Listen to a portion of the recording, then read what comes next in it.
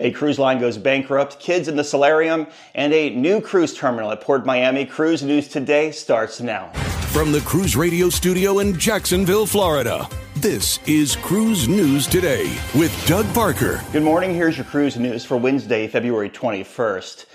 A cruise line has filed for bankruptcy. American Queen Voyages has made the difficult decision to shut down, and all future cruises have been canceled. American Queen Voyages, formerly known as American Queen Steamboat Company, has ceased all operations as of Tuesday, February 20th, with all future voyages across its fleet of 7 ships canceled.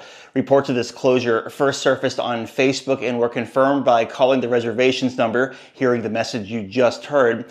Earlier this month, AQV canceled sailing, citing the need for ship maintenance. The company cited unforeseen business circumstances and difficulties obtaining sufficient capital as reasons for the shutdown. The business is now listed for sale, and the line promises to refund all monies to passengers. They can start that process at aqvrefunds.com. And letting kids in the solarium. Celebrity Cruises has adjusted its policy for the solarium usage. The adults-only pool area, available on all of its ships, will now welcome guests 16 and under during specific hours. This was first announced to travel agents in the weekly newsletter, and it says on select cold weather cruises to destinations like Alaska, the Baltics, and Antarctica, the solarium will be open to all ages daily from 5 to 7 p.m.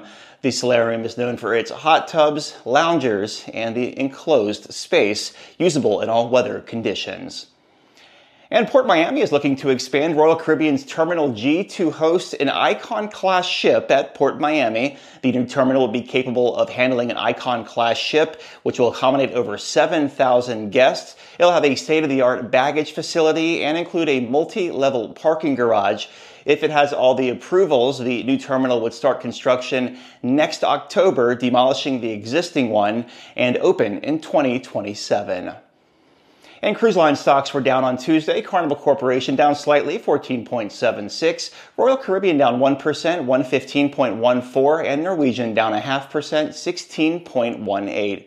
If you have a story, drop us a line, tips@cruiseradio.net. Have yourself a great Wednesday. I'm Doug Parker with Cruise News Today.